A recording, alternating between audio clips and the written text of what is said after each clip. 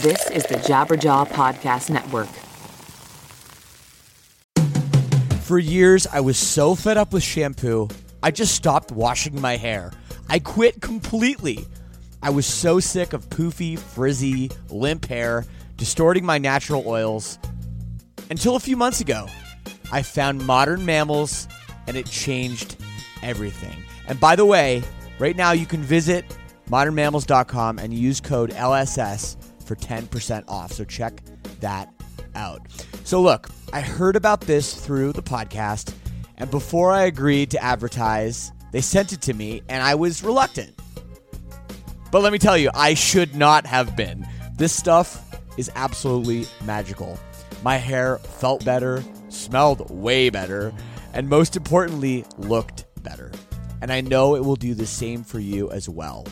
It doesn't have those hair-ruining chemicals like other products, and it doesn't leave any leftover residues. It works. Don't believe me? Go read their awesome reviews online as well. Go to modernmammals.com and use code LSS for 10% off. Again, that's modernmammals.com for 10% off with promo code LSS. Don't forget to use our promo code LSS so they know we sent you.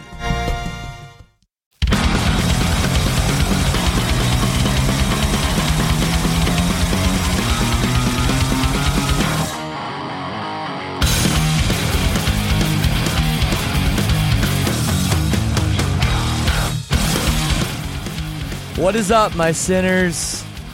Welcome to another episode of Lead Singer Syndrome. I am your host, as always, Shane Told. So nice to have you. As I record this, I am sitting in an Airbnb in Toronto, looking out into a very snowy landscape. Winter is here. And I gotta say, as much as it's nice to have snow for Christmas, I totally was walking down this little pathway over here by this Airbnb, and I totally slipped. Like, probably a lot of you guys maybe have never even seen snow or lived in cold weather, but there's something that happens when you're walking on ice and all of a sudden your feet slip from underneath you and you see both your feet in the air and you know you're totally fucked. So I ate shit pretty hard this morning. But hey, I had a great night last night. Man, I played my first ever show under the name River Oaks at the Danforth Music Hall in Toronto, opening for a bunch of metal and hardcore punk bands, so that was cool. But it was really, really fun. I want to thank everybody that came out to Stay Warm Festival this weekend. It was such a success. And if you missed it, of course, River Oaks, I'm coming to Michigan, Detroit, Michigan, Cleveland, Ohio, Pittsburgh, Pennsylvania, Philadelphia, Pennsylvania, and also New York City. That runs between the 26th and the 30th of this month. So please get your tickets. We got VIP and regular. RiverOaksMusic.com. I'll be playing tons of Silverstein songs, some covers, and of course, all the River Oaks songs that I have. It's going to be a good time. And now for the real big news that pertains to this podcast. We have finally launched the Lead Singer Syndrome All Access Club. And I gotta say, the reaction has been so incredible already. We already have over 100 people have signed up for this. We already have over $1,500 a month coming in with subscriptions. I gotta say, last Wednesday when we put it up and I was just refreshing the page and seeing these numbers go up and up, it really warmed my heart. I'm not trying to be facetious or anything here. I'm serious. It really, really did make me feel good to know that so many people, not only do they truly love this show and love what I do, but they're also willing to contribute and help this thing grow. You know, we have the finances to do this now. I mean, I already have to do a Lead Singer Syndrome tour because we already got to a goal that I didn't think we would get to for months. So it's so awesome. And another thing we're doing, we've got this Facebook group set up for the All Access Club, and already we have all the members on there talking to each other. I'm on there. We're discussing everything, music, sports. We're talking about some of the episodes we're doing. People are already complaining that this podcast isn't up yet. It really is just a great vibe on there. So please, if you dig the show, if you want to support this thing, please check out the All Access Club. Anyway, this week we have a great episode. I talked to my friend Maddie Arsenault of A Loss for Words, a great Boston pop punk band who they never really got that big. And I'm sure if you're listening and you're from the East Coast, especially Massachusetts, you're like, what are you talking about? The band's huge. Well, they never really graduated out of that area. So it's a super interesting story. And what's more interesting is if you listen to my podcast with Lynn from Paris a few weeks ago, you would know that Maddie from A Loss for Words is their manager. So now he's going into the management side of things after now slowing things down with A Loss for Words. They have a record coming out, but they're no longer a band. So it really is a cool story, and hearing his perspective on everything is really rad. Before we get into that, as always, I love to hear from you guys. If you've got any feedback about the show, you can email me, leadsingersyndrome@gmail.com. We're on all the social networks, at leadsingersyndrome on Instagram, at leadsingersyn, S-Y-N, on Twitter. And of course, Facebook, it's starting to become a bigger and bigger thing. So please find us on Facebook, like the page, and I will see you on there. So let's jump in. I actually recorded this with Maddie on U.S. Election Day. So the beginning is a little bit weird now, looking back in hindsight. But I do think it's kind of funny the headspace we were in at that point versus where we are now. Take whatever you want from that. Anyways, here it is. My conversation with Mr. Maddie Arsenault of A Loss for Words.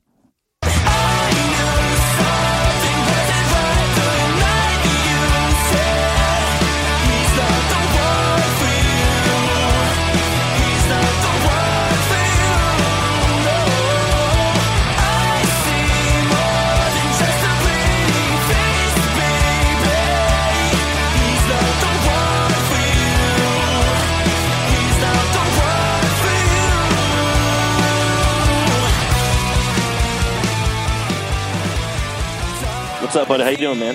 Dude, never better. Just did a little bit of voting. You just did your voting. Yes. Congratulations. Yep. Are you comfortable with telling the people? This is recording already, by the way. Are you comfortable with telling the people which way you voted? Absolutely. I went for Hillary Clinton. Nice work. I don't think that either choice was necessarily my favorite. Yep. But I am, pretty open about being anti, racist, homophobic, Sure. Anything in that category. And I just feel like Donald Trump definitely doesn't do it for me as a human and what he stands for. With that said, I don't think that Hillary is the best president of all time. Well, so that's. You can't say that yet. I mean, that's the thing. Other thing too is like a lot of people are kind of quick to judge her, really when she hasn't done anything yet, So I don't know. I think she could be all right. I mean, she's definitely got the experience. Yeah. I mean, that's definitely one thing that also helps out is that she has the experience. But like I said, I mean, I'm not a hater of Hillary Clinton by all means, but I'm just not, like when I voted for Obama, I was like, hell yeah, right. Obama, like let's do this, and. So that's that. Yeah, there's my political views for the day. There we go.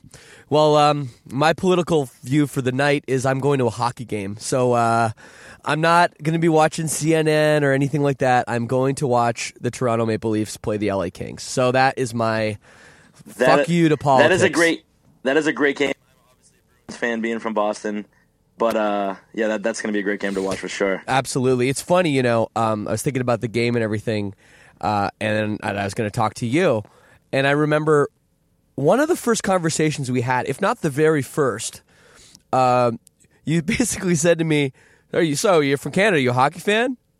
I go, "Yeah." He goes, "Are you a Bruins fan?" I go, "Absolutely not a Bruins fan." He goes, "Oh, that's too bad, man. That's too bad." I'm like, dude, well, I'm from Toronto. What do you want from me? And then we started talking about the epic collapse that my Toronto Maple Leafs had against your Boston Bruins. The game was like, I don't remember. I think the Leafs were winning like 4-1, and with 10 minutes left, the Bruins came back in and won 5-4. And I remember you saying to me, "Oh man, that game was so awesome." I'm thinking to myself, fuck you, man. It wasn't awesome. It was awesome for you, maybe. Yeah, actually, I just went with my buddy from Florida. He went to his first hockey game. I took him to the Bruins versus the Canadians. Okay. And yeah, that was awesome. We ended up losing, but it's good to see some original six teams. Oh, that's a great rivalry. That's they always talk about the Leafs and the Habs having a rivalry, but I think at this point, Bruins Habs is a way bigger rivalry. So that'll be good. But that's funny. No, I was like, who's this fucking guy telling me like I have to like the Bruins? And I was kind of pissed actually the first time we met. But we've been friends. We've been friends now for a few years. How's it going today, man? It's good, dude. I just helped Brian from Paris, the band that I work with, move down to Nashville this weekend. Oh yeah. And then I flew back and met up with Lindsay in New York yesterday for some meetings, and then I flew back to Boston this morning to come back and vote. Gonna have dinner with my mom and my sister, and then I'm off to the State Champs, Sleeping with Sirens tonight, a live tour tonight in Boston, and then wow, yeah, gonna wrap those dudes and end up in New York for a week. Cool. No, you're a busy dude, and it's funny. Yeah, you bring up Paris right away, which is a band that I originally thought you were just tour managing the band, but you're actually their full on manager, and that band is got some serious heat right now, and they have for a while. How did you get into managing bands, period, but managing Paris? Yeah, I mean, well, it's actually a really funny story. Me and Lynn were up last night. We had like a few drinks and just kind of were just eating some Tostitos and and salsa and just chatting about life. And it's really funny, and I kind of believe in like just like karma and things happening for a reason. And they were recording in my best friend's studio. I was working on some solo R&B stuff for fun. And Class of '92. Yeah, Class of '92. I want to talk about that later too, but go on. Yeah. So just some stuff I just had fun with, and I was just going to finish up a song, and Brian, Alex, and Lindsay were in the studio, and they were all like probably 17 years old at the time. Right. 16, 17, somewhere in there. And I just heard them like their music, and I was like, holy shit, like these kids are amazing. And like my best friend, who's my roommate now, he was just like, dude, you got to help these guys. And I was just like, you know what? I think I can. Like, I know like Dave Shapiro and like Rise and all them, everybody would be stoked on this. Like, like pretty much people that were backing us. So I like made some calls and sent some emails, and some people kind of ignored me. Sure. Not ignored me, but didn't, like, oh, I don't really know. And then, finally Dave Shapiro and Sean at Rise were like, you know what, Maddie, like, if you really believe in this, like, we're going to give it a try. Like, we believe in you. And I never thought I'd be a manager, never went to school. Like, it just, after being in a band for 15 years, I just had a lot of connections and, knew a lot about knew enough about the industry, and I just really loved them. And they became my best friends. And Lindsay played guitar for us for 3 tours. When she was 18, filmed her for our band, and we kind of showed her the ropes. We took Paris on one of their first tours, and I love them. They're my best friends, and I'm so proud and just happy to be part of this whole team. That's so cool, man, and that's a great story, and yeah, that's cool. I can totally relate to that too. There's always been bands I've seen, and I've been like, man, this is so talented. Like, what can I do to help this band? And that's why I started a record label. Which is, it's faded away a little bit now, but that's really cool. Not only were you able to believe in something, but actually have, these kids basically like be living their dream right now. That's an amazing like power that you gave, you were able to give to someone. Yeah, I think one thing I take pride in, me and Lindsay were discussing last night, is just more of like kind of mentoring them and really, I love the fact that they have like the kind of like the punk mentality of just how to treat people, and always shaking hands and doing the extra, trying to do the signings, all the like extra signings, and just being nice to the kids, and you know what I mean. And they're just really, really good kids, and that's the thing that makes me the most proud of them. They're great musicians and they're great performers, but they're just great fucking people, and I love having them associated with my name, and I love my name being associated with them. It's pleasure just being part of their team, and them looking up to me, and me looking up to them as well, and it's just been really fun growing with them as you know, them as a band and me as a manager. It's just been a great experience. No, absolutely. I love the story so much. And it's funny, man, to me, because it's not like, I'm trying to say this without sounding insulting. You know, your band, A Loss for Words, you guys never really popped off. You know what I mean? You guys never had the type of hype or success, for that matter, that Paris already has. You know, you guys absolutely. never went and sold out the House of Blues. You know, well, maybe in Boston, but you know what I mean? You guys never did that kind of stuff. So is it kind of cool for you now being a part of this you know, machine that's like got all the success that you never really were able to capture after like 15 years of trying? Yeah, and you know what? It's really funny you say that. I mean, yeah, like A Lost for Words, you know, in Boston, you know, we did really well. But you know, as far as everywhere else, you know, in America, you know, anywhere between, you know, 60 to 200 kids, you know what I mean? And then, you know, in other countries, about the same, you know, Japan, we did better and stuff. But no, I mean, I also, throughout the years, like being with, you know, like the 1 years and 4 years strong and Set Your Goals, like we've got to experience a lot of cool things. Like I've always felt part of every tour that I've been on, really. But just watching them grow, to me, has been such a beautiful thing, because I do feel like part of the band. Like you said, you thought I was a tour manager, but I'm just a manager. And you know, I'm not patting myself on the back because I'm a different kind of person. But how many managers do you know that go on tour with their band for the first record cycle? You know what I mean? Like, Sure. And you know what I mean? I just really I'm so fucking passionate about what they stand for, their music, them as people. Like it was, you know, seeing them sell out all their shows, you know, for the most part, except, you know, -2 on their first headline tours. I was like fucking so proud. I felt part of it. Like I got excited just as much as them every night. Like being in the huddle, like, all right, you guys ready? Let's fucking do this. You know, hands up. You know what I mean? Like get out there and do it. And just watching them play. Like I can honestly say I watched every show, whether it's from side stage or front of house or whatever. It's awesome. Like that's my fucking family. Well, it's a cool story, you know, you being here now doing that and you having a full career, you know, with A Loss for Words, a band that I'm sure some people listening to this might not even be very familiar with. So I kind of want to go back. I mean, you guys started in, I believe it was like the year 2000. Obviously, you were a young guy in this scene in, you know, Boston, in the Boston hardcore punk scene. I'm really interested, you know, growing up in Toronto, we had a great scene at that time here. I'm kind of interested in what the hardcore punk scene was like in New England back in those days, how you were a part of it and you know, what your whole take on it was. So, I mean, it's a pretty crazy story. So it kind of started off as I got into, you know, like more of like the Saves the Days, Newfound Glories, all that stuff, because we grew up with a band called Junction 18, who's one of the original Fearless Records bands. I remember that band. Yeah, I think I knew their drummer pretty well. He was he was in Bass Idol for a little while after that. Yeah. Yep, Jim. That was Jim. Jim. Yeah, yep. Jim. I forgot his name. Yeah.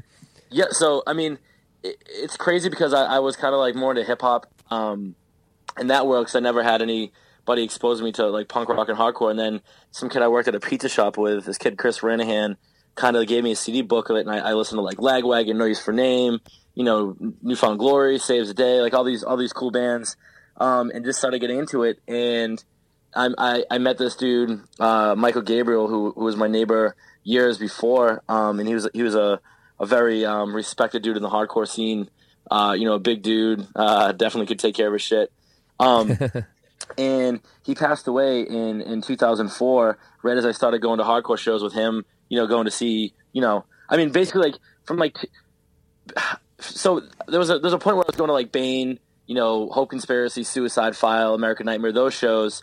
But then I got more into like the, you know, started going into like Death Before Dishonor, Ramallah, Death Threat, 100 Demons, you know, that world. And when he passed away, I became really close with this dude, Colin Campbell. He's a singer of a band called Colin of Arabia, kind of like an infamous punk band from our area. And yeah, man, just the feelings that I felt going to those shows, as someone who, you know what I mean, just the sense of belonging, that I felt, and just, you know, all these bands took me under their wing, and we signed our first EP came out in 2005, like our first real EP on a label called Rock Vegas, but it was all hardcore bands, like Alpha and Omega, Alcatraz, Khan of Arabia, Cutthroat, Shere Khan.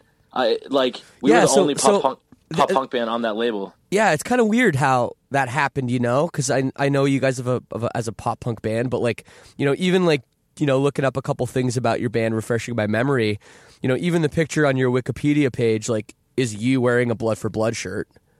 You know what I mean? I didn't even know that. That's hilarious. I think it is. Yeah. There's some photo I saw wearing a Blood for Blood shirt, which obviously that's a pretty legendary Boston hardcore band right there. I guess I just kind of wonder how asking the question about the scene, were people really open minded musically? Because I think about all those Boston bands you mentioned, hardcore bands. I don't really remember a lot of pop punk bands. In that era, were you guys accepted, or were you kind of the odd man out? We were very accepted, man. I mean, and I think it had a lot to do with we were very social people, and we were real, man. Me, Mikey, and Marky, especially, we were best friends. We grew up together. And then our drummer at the time was in a hardcore band called the Neon Hookers, who played a bunch of hardcore shows. But I think it was more of we didn't have many bands to play with in our genre. And we played shows, and we were just real. We didn't try to be tough. We didn't try to do anything. Yeah. We were just thank you guys for paying attention. We fucking love, this scene and this community. And, thank you guys for respecting us and giving us your time. And I think kids really knew that we were just real and we weren't trying to be anything different. And it kind of became a cool thing. Everybody really started coming to all of our shows, and whether it was a rock show or a punk show or whatever, we kind of created our own thing. I don't even know how to really describe it. We could play with the Guns Up, the Shipwrecks, Have Heart, On Broken Wings, Death Before Dishonor. It's crazy, man. Our city release show was with Ramallah and Bury Your Dead. You know what I mean? Yeah. It made sense to us, but I guess for you or anybody that didn't grow up in the scene, it kind of is whoa, what? But it felt normal and comfortable for us. Well, you know what I mean? The scene where I grew up in the Toronto suburbs actually was completely like that. And it's funny, I have a similar story because I was in a punk band. We were more like a skate punk band rather than a pop punk band, but it was the same thing. We would play with all these, hardcore, metalcore bands, and it didn't really matter at that point. Everybody loved, punk rock, and punk rock meant all of those things, and I think now it's changed to where that doesn't happen as much. Yeah. But it is really of the time, I think, in the early 2000s when that was just the way it was. What kind of venues were these early shows in? Were you talking about, were they in real venues, in bars, or were they more VFW hall kind of places? Yes. I mean, the shows, the real, the more, hardcore, shows, I'm talking some real ass fucking hardcore shows, dude. We were playing in this place called Brockton on Interville Street called Romans. You know what I mean? And it was a very infamous. It was an infamous place. You know what I mean? It was actually a very, very dangerous neighborhood. And my cousin still owns a bar actually right next to that place. But you know what I mean? It's one of those things when you told your parents, they're what do you mean you're going to Interville Street? You're no, it's cool. Everybody's going, and they're kind of be safe. You know what I mean?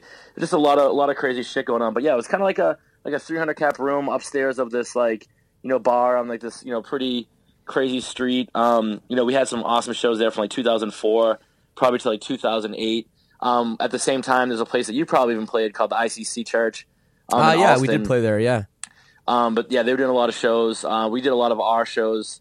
And then that's kind of when we started bridging out from the hardcore scene, but still played the hardcore shows. But then us and Therefore I Am and Vanna, a bunch of the bands that 4 Year Strong, we kind of started. That was kind of our spot to have the bigger pop punk and rock shows. Cool. But basically Romans and Brockton and ICC and Alston were kind of our main go-to spots. So when it started popping off for you guys, which record was it, or which release that you put out? Did you really notice things starting to pop off for you guys? And how come it seemed to be so, Boston or Massachusetts centric? How come it didn't really seem to work, all over the country? Yeah, I mean, I think now looking at it, we never had a plan to let's get big, let's dress like this, let's do this. we just kind of fucking love music. We were best friends. We loved playing with each other, like, and not in kind of a sexual way though. We loved playing with each other. No, but well, whatever, really it's cool. And yeah, that too. But yeah, we just love being around each other. 2005, we released our first like real EP. And that was when we kind of got big locally in the hardcore scene. We started touring DIY, booking our own tours. So people kind of started taking us more serious. In about 2007, we took a chance and recorded with the same people that did like 4 Year Strong in Valencia and Hit the Lights. Yeah. And we did it. We paid for this record ourselves, thinking we could get a record deal out of it, whatever. But we wrote The Kids Can't Lose, which really kind of boomed us. And we started we didn't get any label attention, but we started getting like tours in Japan, Russia, the UK with no record deal. We had literally no record deal. It's wild. We did Slam Dunk in the UK with our boy JD from Slam Dunk. He really loved us. Our boy Mizuki, who owns Ice Girls in Japan. We did all these tours like on our own, and then 4 Year Strong took us under their wing. Set Your Goals, Wonder Years. They saw how hard we're working, and they were like, kind of like, fuck the politics. Like, no, you guys are opening up our tour. Like, no, we don't give a fuck about that band that, so-and-so is trying to push down our throat. Like, we're taking a loss forwards. And to me, that always meant so much because it just, like, no one was giving us a chance, but our friends were, like, always giving us a chance, which gave us hope. And then it took us 10 years to get our first real record deal when I met Dave Shapiro through the Wonder Years and signed us to Velocity. Yeah, and Dave Shapiro gave us our first real chance. And he's also the person that signed Paris. Yeah. He's also the dude that's, about to sign another band of mine and work together again. Like, he is my mentor. He's the dude that put me on, and I'm forever grateful for Dave Shapiro, for sure. Yeah. What's this other band? Can you talk about that? Not yet? Yeah, not yet. Okay. They're an awesome band from the UK. I'll say that. But yeah, we got some cool stuff going on. It'll probably be announced in like a month or two. So yeah, no. I'll Yeah, save that one. Okay, save that one. That's cool. People can keep their ears to the ground. No, Dave Shapiro, I mean, we talk about him on this podcast a fair amount because he pretty much books every band. He books Silverstein. Has for a long time, and we've known him since he was playing drums in a band called Count the Stars, and Count the Stars, Dave Shapiro, baby. sleeping on my floor, when he was on tour. So that's funny. Yeah, Dave Shapiro slept on my floor with Eric Tobin, actually. Eric Tobin, who runs also Hopeless one of the Records. greats. So yeah, no, it's funny how small this world can be. We got to take a quick break. We'll be right back with Maddie. But first, I got to tell you once again about Loot Crate. Now, if you've been listening the last couple weeks, Loot Crate's our sponsor of our show right now. They just sent me the second box. It's even better than the first. And these boxes are so beautiful. They're all painted inside. They have all these graphics. And what comes in the box is really what makes it special. And it's cool because, I'm a geek. I like all this different, pop culture stuff. And the value you get is just tremendous. So if you're on a quest for epic gear, housewares, and collectibles this holiday season, you got to check out Loot Crate. Loot Crate offers an epic range of pop culture items for less than $20 a month. So whether you're shopping for the geek in your life or you are that geek, Loot Crate is the best surprise you know is coming. Every month there's a different theme and new exclusive items you can only get with Loot Crate. Treat yourself every month or give the gift of geeking out to a friend or loved one. They're always watching. They've designed a system to keep you down. They're meddlesome. Hello, friends, it's time for a revolution. Fight the power and pave the way for a brighter tomorrow with December's Rebellious Crate, featuring exclusive items from Assassin's Creed, Mr. Robot, Firefly, and more, including an exclusive Funko Pop figure, our monthly t-shirt, and pin. Trust me, I have all this stuff. It is awesome. Now, you have until the 19th, which is today, at 9 p.m. Pacific, that's midnight Eastern, to subscribe and get this month's crate. But when the cutoff happens, that's it. It's over. So act right now. For the holiday season, Loot Crate is offering one of the deepest discounts they've ever done. 15% off all Loot Crate subscriptions. So remember, this is basically today only, so act right now. It's getting late. It's getting late in the year. You need a gift for someone? This could be good. So make sure you head over to lootcrate.com/leadsinger and enter promo code GIFTING15. That's GIFTING15. and you're going to get 15% off any new subscription today. But remember, the cutoff is today. Act quick. Trust me, Loot Crate is awesome. You do not want to miss it. So going back to what you were talking about with, all the friends that you've made and everything. You look at A Loss for Words and how many, guest vocalists you guys had and all this stuff. It really is incredible to me that you guys weren't able to get a record deal. There really was no one knocking on the door, or just the deals were bad, or the deals were bad. We weren't really trying. We didn't really know what we were doing, so we didn't really send any music out to people other than we were in our really, really early stages. We figured we'd wait till people came to us, and eventually it did happen. But yeah, we were going to sign to this label, Abacus Records, back in the day that Ignite was on. Yeah. And the label kind of, folded, but Joey from 6131 Records, like he was working for Abacus, and we almost had something cool going there, but then the label fell through, and we just had a real tough time. But honestly, man, like it kind of made us who we are, man. And me, Marky, and Mikey, who pretty much started the band together, we ended the band together, man. Like we were in a band for almost 15 years together. Like it was insane. Like, and we never had one member leave on bad terms. We never had to kick a member out ever. It was just more like, hey, I'm going to do, go on to try something different. I can't live in a van anymore. Yeah. And we're like, no, we understand. And, we wish you the luck. And our last show, we had every single member play a song with us. That's so sick. That's really a yeah, really we had cool thing. like 9 or 10 different people. You got a lot of drummers, come don't up you? And fill in. We had 4 different drummers play that. We had to play that show. It was funny. Well, with you bring up all these bands, especially Massachusetts bands that have had great careers. To name a few, you even said, we're going to record with the same guy that did like 4 Year Strong. A band like 4 Year Strong, was there jealousy on your guys' part? I mean, there must have been some frustration. Never jealousy with 4 Year Strong. Never ever. Maybe not 4 Year Strong. Maybe it's a bad example. But with any bands that you were like, man, these guys are like from our neck of the woods. We've been doing it longer. I'm a better singer. Maybe we're a better band. We know everybody. Nope. I've been raised, and I'll give you God's honest truth. I've never ever. The only jealousy that I've had has been more in the recent past few years of like the bands that are getting bigger now. And I'm like, fuck, man. Like, I don't think those bands even really know what the fuck I like, what I sacrificed to do for this scene back in the day. Like, I wish we were still doing this and good love they did. But nope, 4 Year Strong, those guys literally helped us out. Right when they got bigger, they were like, nope, you guys are with us. Yeah.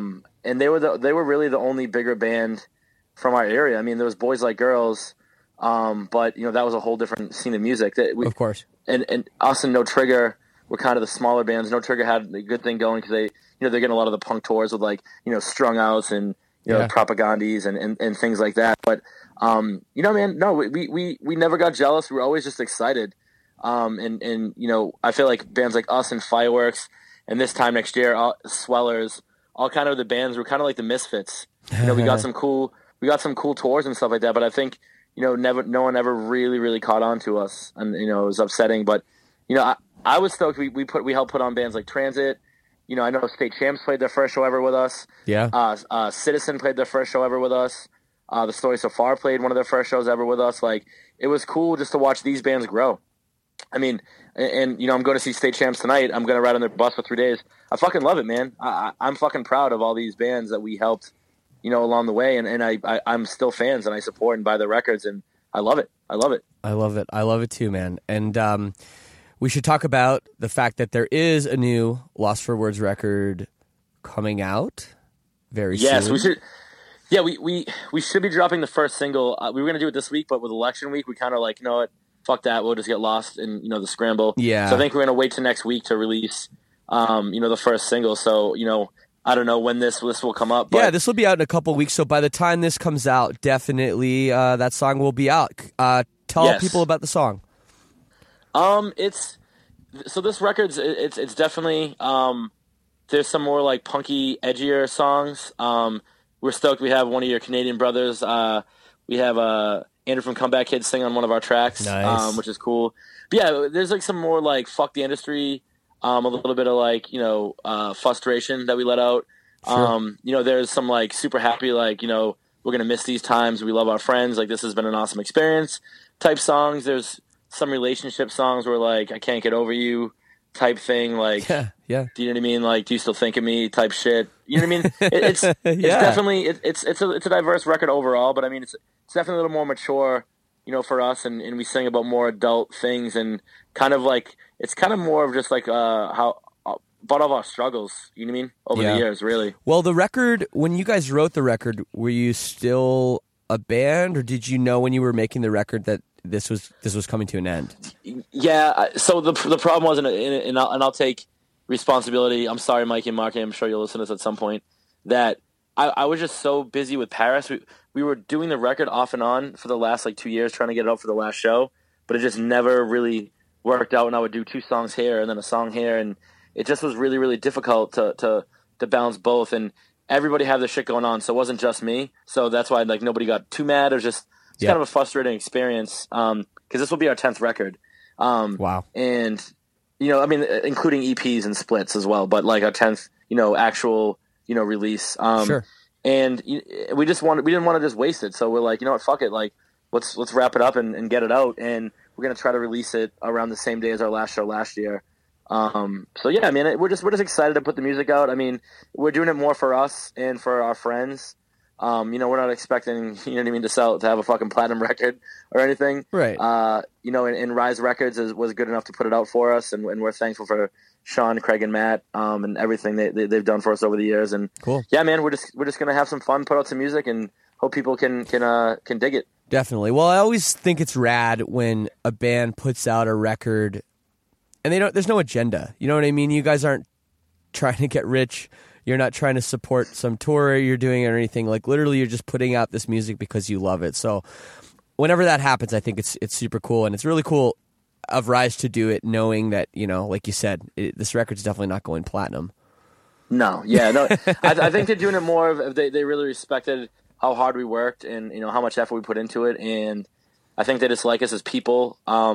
You know, we've never had any arguments with Rise. We've never had any bad blood. Everything's been really cool. And obviously, you know, me working with them with Paris. Yeah. You know, I think it's just like I kind of keep it. They're kind of like my main label that I work with. You know, Dave's my main agent that I work with. It's kind of just a little family, and I'm really thankful. You know, and I tell them all the time, and I hope they know how thankful I am. You know that they have our back, and it's. We're thankful to release this record, our last record on Rise one more time. That's awesome. No, it's the same family I'm a part of, and they're good people.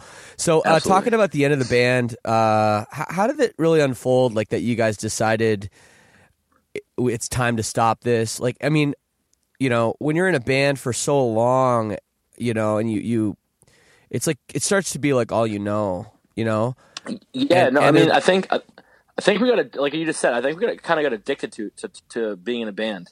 I think it was our scapegoat and it was our way to run away from everything that we have going on. And at one point in time, we just realized, like, we have no money. We're like in our late 20s, early 30s. Like, this is kind of getting scary. And I remember one point, my guitar player, Marky, one of my best friends, I remember we're like, yeah, when one of us wants to finish this, let's end it. And I remember, like, it was going through a tough time. We had different people filling in for different people after our guitar player Nevada got married after Warped Tour 2012, and it just kind of got like this super hard. And we were just touring with the same bands. Like, we could only get the same tours that our friends would give us, and yeah, we just kind of started feeling weird about it. And then one time, Marky's just like, "Yo, I just got this cool job opportunity, man. I think it's my time." And I go, and we kind of like got a little fucking teary eyed and kind of like, damn, like this is it, homie. Like, let's wrap this up. Let's tell the boys. And so Marky couldn't go on the tour with us last minute. We had to have one of our friends fill in, and I broke the news to Chris and Mikey in Europe. I remember it was in Germany. We were on tour with State Champs, and this band Rome, and told them, and it was tough. And it was more of like, let's do one last record cycle. And fucking, you know, let's do a world tour and let's wrap it up. And that's what we did. And we went out, I think, the coolest way we could. We, as best friends, played all the countries, Japan, Europe, fucking UK, you know, America. Like, we we did it all and did our last show, sold out the downstairs Palladium, December 27th last year. And I don't think I would have done it any other way. And we're all still best friends, and, we all talk and hang out as much as we can. It's great. No, that's a cool story and a very cool way to close the chapter. But with the book sort of being reopened slightly with the new record, is there any chance of you guys doing any more live shows at all, or any even like a trip to Japan? If someone's willing to pay to bring you guys over there, would you do it? Yeah, I mean, I think it's funny you said it because it was probably my first time saying this, and I mean, I'm not one to really lie. So I mean, we've talked about it, and I definitely think that we would do. We'd definitely do Japan again with Mizuki. He's one of our best friends. I think there's definitely we'd maybe do Slam Dunk again. I think we'd do very light stuff for fun. We didn't break up on bad terms. We retired. We always said that. I mean, so I won't feel like we're like, oh, you said you were, blah, blah, blah. I'm going to be like, well, fuck you. It's my best friends. Don't come to the show then if you want to be there. But, I think that, we'd maybe, if we ever need to do a benefit show for someone, we definitely would come back out if cool. Someone was in need. But we're in no rush. There's definitely no plans. But I mean, we've talked about it. We know that we miss playing, and we definitely would do something. We're just going to make sure that it's a cool thing and something that we're excited about. Do you miss performing? Do you miss being on stage? And do you miss singing? I mean, you're a great singer. I mean, well, thank you. Yeah, I mean, I definitely do. And I just started talking to one of my friends who's in a hardcore band that I won't mention, but we might try to do a little project together. He has some cool music written. It's kind of like Jimmy World acceptance stuff. So we might try to mess around a little bit. Cool. I still sing some hooks on some hip hop tracks for some of my friends in the hip hop world, just to kind of have some fun with that. I do and I always do little guest vocals, with friends' bands, here and there. But I mean, yeah, I miss it. But I had my fun. You know what I mean? I feel like I did it all. And I don't want to beat the dead horse. You know what I mean? Absolutely. When are you opening up your pizza shop in Japan? I mean, honestly, man, if everything goes well in the next few years and I can get the money and get the financial backing, I would love to do it 2019 as the Olympics are in 2020. Sure. But no, it's something I really, really want to do, and it's going to take a lot to make it happen. But I feel like a barcade pizza spot in Japan. Oh man, that would be sick. Would just be so much fun. You didn't tell me about that. It was I have a mutual friend that that was like, yeah, my friend's talking about opening a pizza shop in Japan. I was like, that sounds like a great idea. And I was in Japan last just a couple of months ago, and I'm thinking to myself, looking around, there's really not a lot of pizza options, and everyone likes pizza. Yeah, it's a great idea. And then I was I'm glad you saw that. Yeah, and then I'm like, so then I asked them who is it? It's like, oh, Maddie, lost for words. I'm like, oh fuck, there you go, an entrepreneur, this guy. Yeah, I mean, I've just always loved barcade stuff, and they don't really have anything like that. I'd like to do The Simpsons, X-Men, Mortal Kombat, that type of stuff, yeah. And then do pizza. And they don't really have many vegan options out there too. No, from some of my friends, it's brutal. I had one of my buddies that was out there from Morrissey when I was just out there. I was on tour with my friends in a band called Zabalba out in Japan, and yeah, he just couldn't even the ramens have fish oil and stuff in it. So I was cool, if I have some vegan pizza options and do some American style pizza. I think the Japanese culture, especially all my friends in the punk hardcore scene, would really be excited about it. I think they'd really have a good time with with an American style pizza place. And craft beer is starting to get pretty big, in Japan as well. So that's a great idea. I hope nobody steals it when they hear this podcast. Well, if they do, then you can have my back and we can fucking take care of the situation. Boston style. Oh shit. Yeah. You tough motherfuckers out there. Oh man. Geez. What else, man? I'm kind of at the end of my questions here. Yeah, I talk really fast, so I probably went through it a little faster than most people. I think you've done a couple interviews before. Yeah, I've done. It's actually been a while. That's why I was excited. I was like, I want to fucking do one. Absolutely, man. I miss this shit. So what else is going on in the world of Matty Arsenault? Obviously, Paris is going to be really busy. What's coming up next for them? So basically right now, we're in the studio doing a record.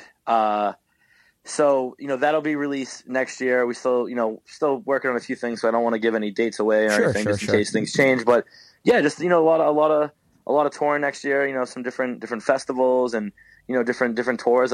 We got some really exciting plans. The music's phenomenal that I've heard so far. Like, I'm so stoked and proud, and they really put a lot of work in. Lindsay's, super on top of all the imagery and video ideas, and I'm just really proud of her. She's been really putting herself out there and putting long hours in and getting it done. And yeah, so we got that going on, and just get this Lost for Words record out. Gonna go out to I think Comeback Kid's playing this show, but basically 100 Demons, Comeback Kid, a few bands are playing a benefit show out in California in December called For the Kids. One of my buddies does a benefit show in Cali to raise toys for kids that are less fortunate around the holidays. So I fly out there every year and support that. Great. Well, definitely people should check that out if they're out in California. That sounds like a really great thing. Yeah, it's called For the Children. Definitely check that out. Cool. By 100 SOS Demons, Booking. man, what a band. Oh, that's so good. I'm stoked on that. The lineup's great. Cruel Hands on it. Nice. Backtrack. Yeah, it'll be a great show. So get my ass out there for that. Yeah. Just chill with the family around the holidays. I've been gone so much over the last 10 years of my life. It's a rarity, but I really am trying to enjoy the time that I get to be home and kind of catch up with the family that I missed out on a lot of. I know. A lot of things over the years. That's the thing, man. Like guys like you and I, it's like we miss everyone's birthday. We miss every special occasion. For years, and it does kind of wear on you. So that's a beautiful thing. I got to ask you, when you're now that you're managing, Paris, and you're still like a part of their band, you're still even on tour with them a lot. Is it hard to like step away and not give them advice, like from as a musician, like try to exert your own creativity? Is it hard to like sometimes bite your tongue? I never get involved as far as like writing or anything like that goes. I totally let them do the thing, but I think they come to me more for advice when it's certain things, or I know when they're like super like burnt out, I kind of give them motivation, like, hey guys, like I know, sure, we've been on the road for a long time, you know what I mean? Like, and I'm exhausted too. I'm not gonna lie, I've been doing this for a while, but like, just remember, like these kids, it's all about them, and they're like, yeah, you're right, like. It's like we're blessed to be doing what we're doing, and they just get. I just remind them how amazing it is, and they're like, "You're right," and then they just they get their second wind and keep going because they've been touring since they were 18 years old. They've it's kind of what I mean. It's tough. It's hard to explain to people, but it changes your life. You grow up faster than your friends. Sure, absolutely. You miss things, and it kind of. It gave me anxiety over the years and definitely put some demons in my head as far as like I'm kind of get paranoid about different, friendships and relationships, and you know what I mean? If people forgot about me or if people think that I don't care because I'm not always there, you know what I mean? And it's tough, for young kids to get on the road and really dedicate your life to something that you love and really hope that people understand, because it's not a hobby, and sometimes it's tough for your families to be like, why don't you just take that time off? And it's like, well, this is our job, and we can, unfortunately. It gets really difficult, and it definitely wears on both the family and and yourselves, and you know how that goes for sure. Sure. Was that hard for you when you quit? You played the show December 27th, I think you said the date was. Yeah. And you pack up your shit, and you just had this amazing experience, probably very emotional. And you're just like, okay, like, there's no tours planned. Like, I'm just going to go sit in my apartment forever.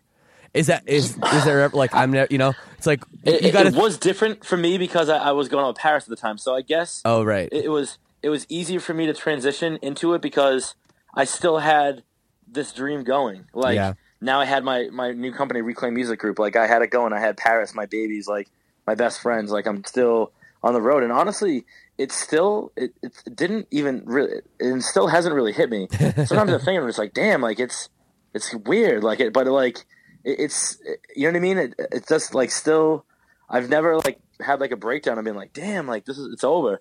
Kind of just, I don't know. I didn't really think about it too much, and it's hard to explain. You're I don't still know. living vicariously through Paris is pretty much well, Yes. the real answer. I think that's my fix. That's like which that's is my pretty nicotine patch, if you pretty will. rad, and Yeah, I love. that's my nicotine patch right there. Well, I'm so great to have you. I love this whole story about having this whole career and finding this band, and now basically transitioning, now into your whatever you're probably like about 30, in your 30s. Becoming a music manager that actually gets it, because that's another thing. There are so many bad managers. I mean, absolutely, and yeah, I mean, I'm sure you've dealt with them.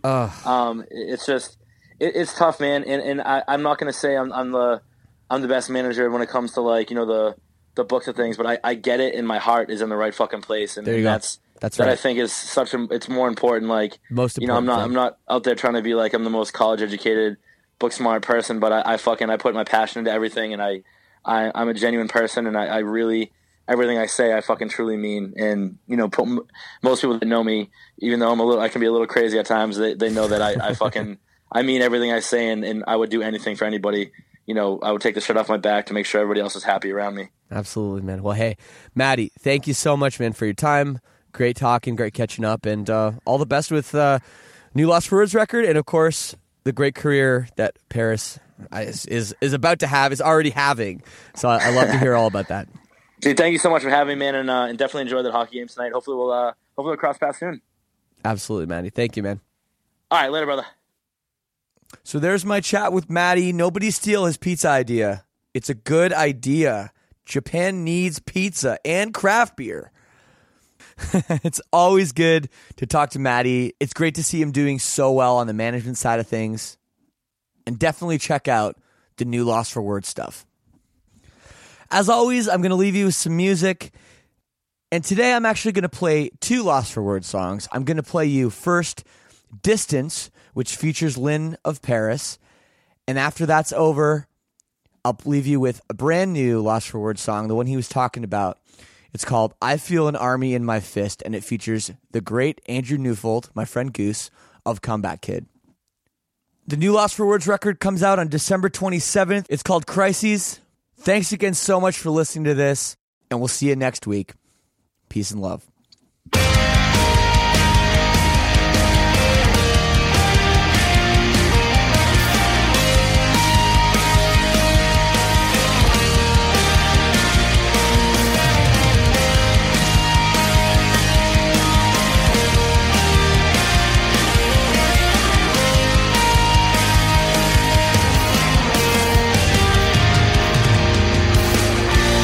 I've been dreaming of your face. I see it clear, but still 8,000 miles away. And even as the seasons change, there's always one thing that remains. I know this image of you will never start to fade. Never start to fade. If you find yourself alone, I hope you know I'm by your side. If you're scared to lose it all, just sing until die you're right. Because I know what we both know, that whatever distance I might go, whatever distance I might go, I'm more than one for God.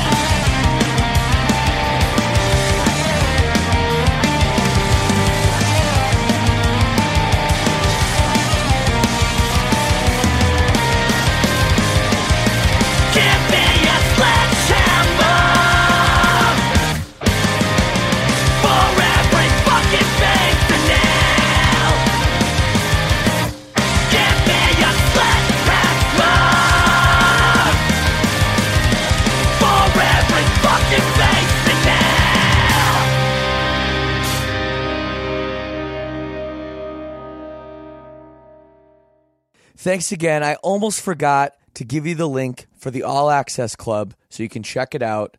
It is patreon.com/all access. So I'm going to spell that out for you.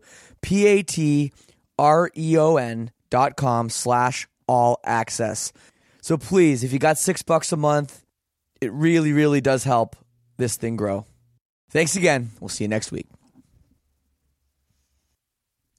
And one more super cheap plug. I almost forgot.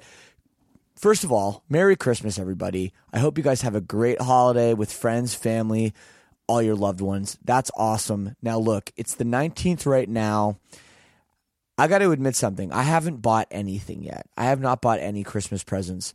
So I'm going to be using my own Amazon affiliate link when I shop online.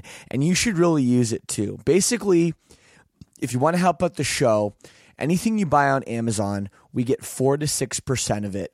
All you got to do is use our Amazon affiliate link. Now, how it works is you go to leadsingersyndrome.com/Amazon. Takes you right to the Amazon homepage. You won't even know what happened. You log in as normal. And again, anything you buy, we get 4 to 6%. So this time of year, I'm sure a lot of you guys listening to this are going to be doing shopping on Amazon last minute. Get that Prime shipping. I know how it is. I'm going to be doing it as well. So please, if you can use that affiliate link, it really would throw us another bone. Just a little thing, another little thing to help keep the lights on. So thank you very much. Again, that link is leadsingersyndrome.com/Amazon. Have a great holiday. Merry Christmas. I will see you next week on Boxing Day. Peace and love.